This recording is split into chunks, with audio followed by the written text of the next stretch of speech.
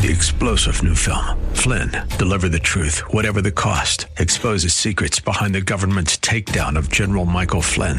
Flynn knew what the intel world had been up to. He ordered the first audit of the use of contractors. This set off alarm bells. He told the truth. He was the most dangerous person for Donald Trump to hire. They had to get rid of Flynn. Flynn, deliver the truth, whatever the cost. Available now. Watch it today. Go to salemnow.com. salemnow.com. And now, we return to the purveyors of real estate knowledge, your Real Estate Chalk Talk. Hey, welcome back to the program. This is your Real Estate Chalk Talk, broadcasting from the legendary Rack Shack Barbecue Studio in Eagan, Minnesota, rackshacktogo.com.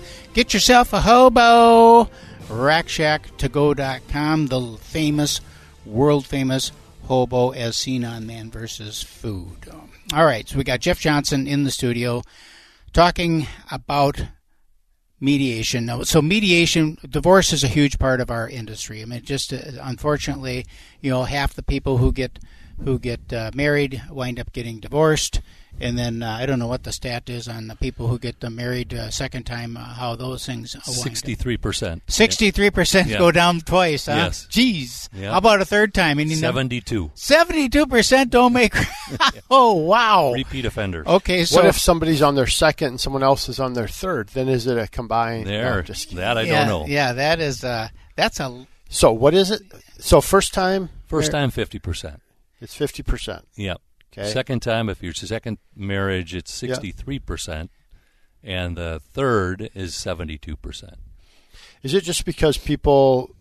I thought that the second and third time around they lasted a little bit. You'd think so. Yeah. You think you'd learned. Yeah, you'd think you'd learn from it, but sometimes it becomes easier, and they move on. Mm-hmm. Yep.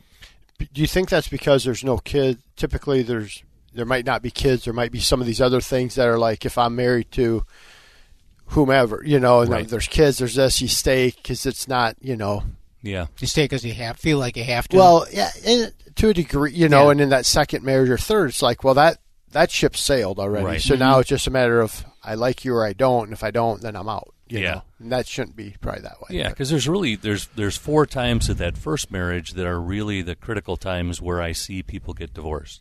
Okay. The first one is 1 to 3 years after they get married, because they realize they've made a mistake, and it's quick to get out. Mm-hmm. And they probably figured out they made the mistake very early on. Walking down the aisle sometimes, Yeah.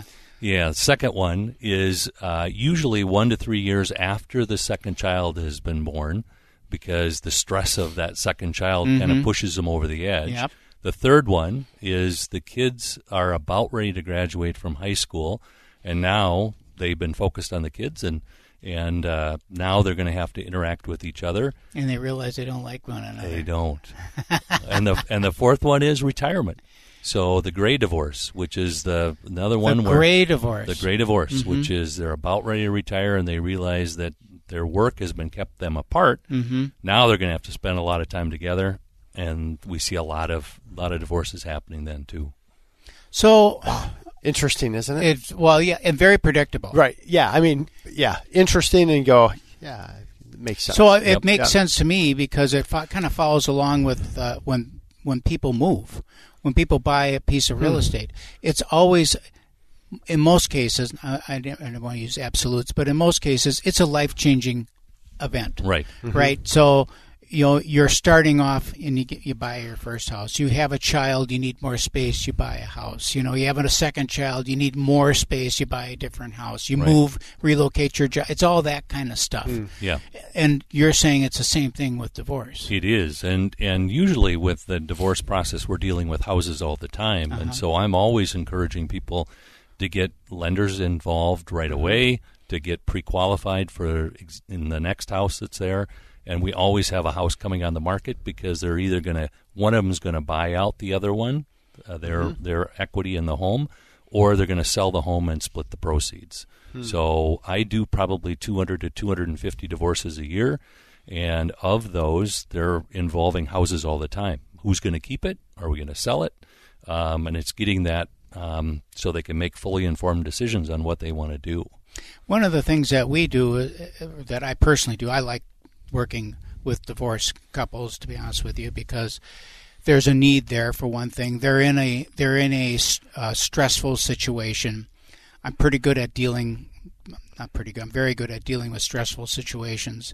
I like open communication, which most people appreciate, and there's always seems to be one of them is out of the house, Right. feeling kind of like out on no man's land, wondering what the heck is going on, and I'm always very mindful of keeping them involved in the process, and even though the one that's in the house typically is left with the burden of having to deal with the sale, but the other person, whoever it is, he and she, or he and he, doesn't matter, whoever is out, wants to know that they're not getting screwed. Right. And so you got to keep them in the loop. What do you find is the biggest conflict, contention point when you're dealing with mediations of your 250 divorces a year? So you've got a good handle on this. Right. Does that contention point change with each of the different groups that you mentioned before? Yeah, it does, because some of the big pieces are different parenting styles. Finances is a big thing, and with the pandemic, it's just increased because people have lost their job. Yeah. Other people now are working from home and adding additional stress on top of things. So it has changed all across with this pandemic, and just as people in the different categories have different stresses in their life. So when you talk to people, you're not a counselor. No. So you're not trying to fix anything. No, not really. Nope. So you're trying to come to a peaceful resolution, a peace treaty, if you will, of the war. Yeah. So back up. Kind of talk about why mediation versus attorneys. Good question. Yeah. You know what I mean? Let's start at the top there. Okay. That's a great question. But Yeah. go from. Yeah. I've never, until we met our client, I was always like, oh, this guy is an attorney, they have an attorney, and it's just going to be like just battlefield. I mean, think of your situation, Keith, right? I mean, so why the old model? The old model is everybody thought, I'm going to get a divorce, do you know a good divorce attorney? And people would go into that, and it's more of an adversarial model where you each are going to lawyer up, and the attorneys are going to get as much as they can for one individual at the expense of the other one. Right. It's a positional-based bargaining approach where they're going to take extreme positions and then negotiate to the middle. People are finding out, though, that there's oftentimes no incentive to settle. That process is very, very expensive because as you work through that negotiations, everything is billable hours. And I put my attorney's kids through college. Exactly. And that's one of the things we talk about. Would you rather put your kids through college or your attorney's kids through college? But now, in the state of Minnesota, too, is if it doesn't settle, you are required to do mediation. But oftentimes, people won't tell you about the requirement of doing mediation before a judge would hear your case. So people are now looking... So you're supposed to do mediation prior to going to court. So you're supposed to, or it's just suggested, or it's required? Strongly recommended. By whom? By judges. By judges. Oftentimes they won't hear a case unless you've made a good faith attempt in mediation. Yep. So then are you helping couples go through the process, or are you just they have lawyered up and now they're coming to you? 95% of my cases are self-represented without attorneys.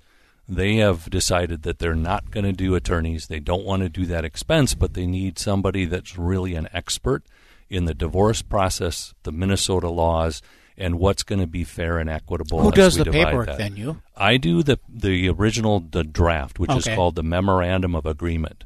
And that Memorandum of Agreement is all of their agreements put into a document. That document then, I partner with an attorney then that takes that and then files that for them. So they'll go through the signing process, do the final review, and all of that. So there's that separation. I've created the agreement with them. The attorney then is going to file it, and it's a very low attorney fee because the attorney is only doing the logistics of review, the draft, and then filing it. All of the discussion has been done already. So why wouldn't people? Why wouldn't you? You went through divorce, right? World War III. Yeah. Why wouldn't have you just used Jeff? Well, because at that time, remember, it was 25 years ago or 30 years ago. At that time, it was just like you lawyered up. You lawyered up. And then part of it, too, is, the other party. Okay. Both parties have to agree to mediation. And if it's not the first thing on the menu, then you get lawyered up, and then your emotions go crazy, and pretty soon you're in battle. Okay. Yeah. So in your scenario, Jeff, when you're going through that, who's determining child support, time with the kids? Is that all you, because you understand what the law is, so you can say, hey, here's what the law is, here's the financials, So yes and no. So stop. Yes Stop. And no. And we're going to go out to break. Oh, man, now I know it. It's cliffhanger. We're going to come back after break and answer that question. This is your Real Estate Chalk Talk. We're broadcasting from the legendary Rack Shack Barbecue Studio, HittnerGroup.com, HITTNER Group, all one word, HittnerGroup.com, 612-627-8000. That's 612-627-8000. We'll be back with Jeff right after these messages. Get that Rack Shack attack, Rack Shack Barbecue, yeah.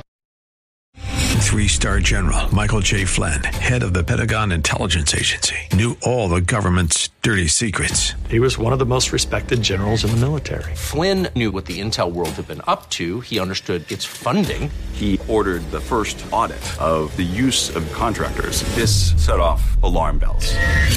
The explosive new documentary, Flynn, Deliver the Truth, Whatever the Cost, uncovers the facts behind this scandal. Flynn told the truth. He was the most dangerous person for Donald Trump to hire. I find out the worst enemy that I'm going to face in my life is right here in America. They took my assessment and they wanted me to change it. And I was like, I'm not changing it. They had to get rid of Flynn. With in-depth interviews, archival footage, and never-before-seen personal records of the man behind the headlines. I just felt like I was drowning. Flynn, Deliver the Truth, Whatever the Cost. Available now. Watch it today. Go to salemnow.com. salemnow.com.